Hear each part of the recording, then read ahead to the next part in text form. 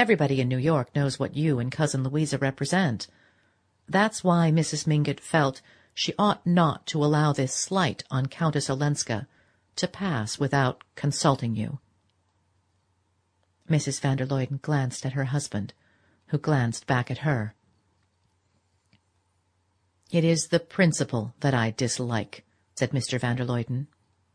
"As long as a member of a well-known family is backed up by that family, it should be considered final."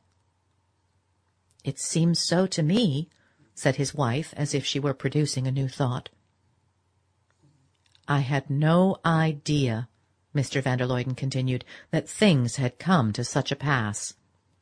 He paused and looked at his wife again.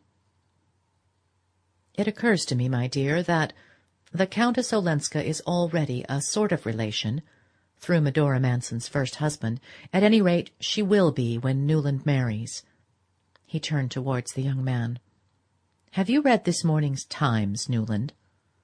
"Why, yes, sir," said Archer, who usually tossed off half a dozen papers with his morning coffee. Husband and wife looked at each other again. Their pale eyes clung together in prolonged and serious consultation. Then a faint smile fluttered over Mrs. van der Luyden's face. She had evidently guessed and approved.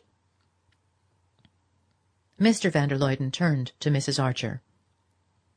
"If Louisa's health allowed her to dine out, I wish you would say to Mrs. Lovell Mingott, she and I would have been happy to fill the places of the Lawrence Leffertses at her dinner."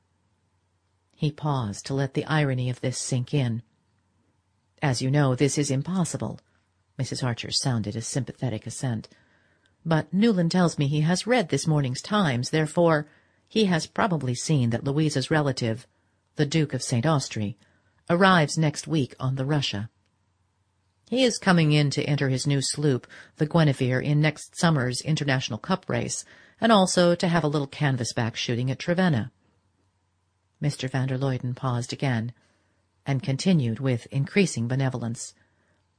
"Before taking him down to Maryland, we are inviting a few friends to meet him here, only a little dinner, with a reception afterwards. I am sure Louisa will be as glad as I am if Countess Olenska will let us include her among our guests." He got up, bent his long body with a stiff friendliness towards his cousin, and added, "I think I have Louisa's authority for saying that she will herself leave the invitation to dine when she drives out presently. With our cards, of course, with our cards." Mrs. Archer, who knew this to be a hint that the 17-hand chestnuts, which were never kept waiting, were at the door, rose with a hurried murmur of thanks.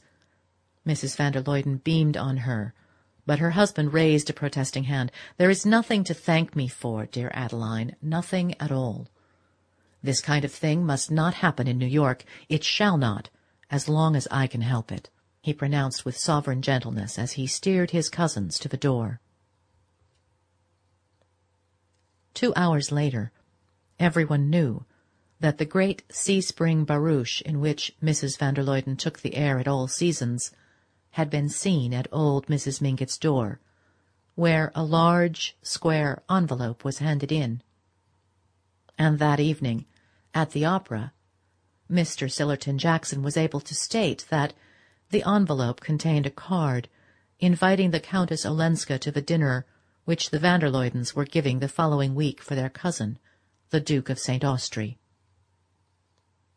Some of the younger men in the club box exchanged a smile at this announcement, and glanced sideways at Lawrence Lefferts, who sat carelessly in the front of the box, pulling his long, fair moustache, and who remarked with authority as the soprano paused, "No one but Patty ought to attempt the somnambula."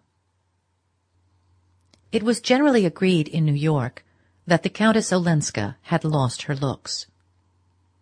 She had appeared there first in Newland Archer's boyhood as a brilliantly pretty little girl of 9 or 10, of whom people said that she ought to be painted.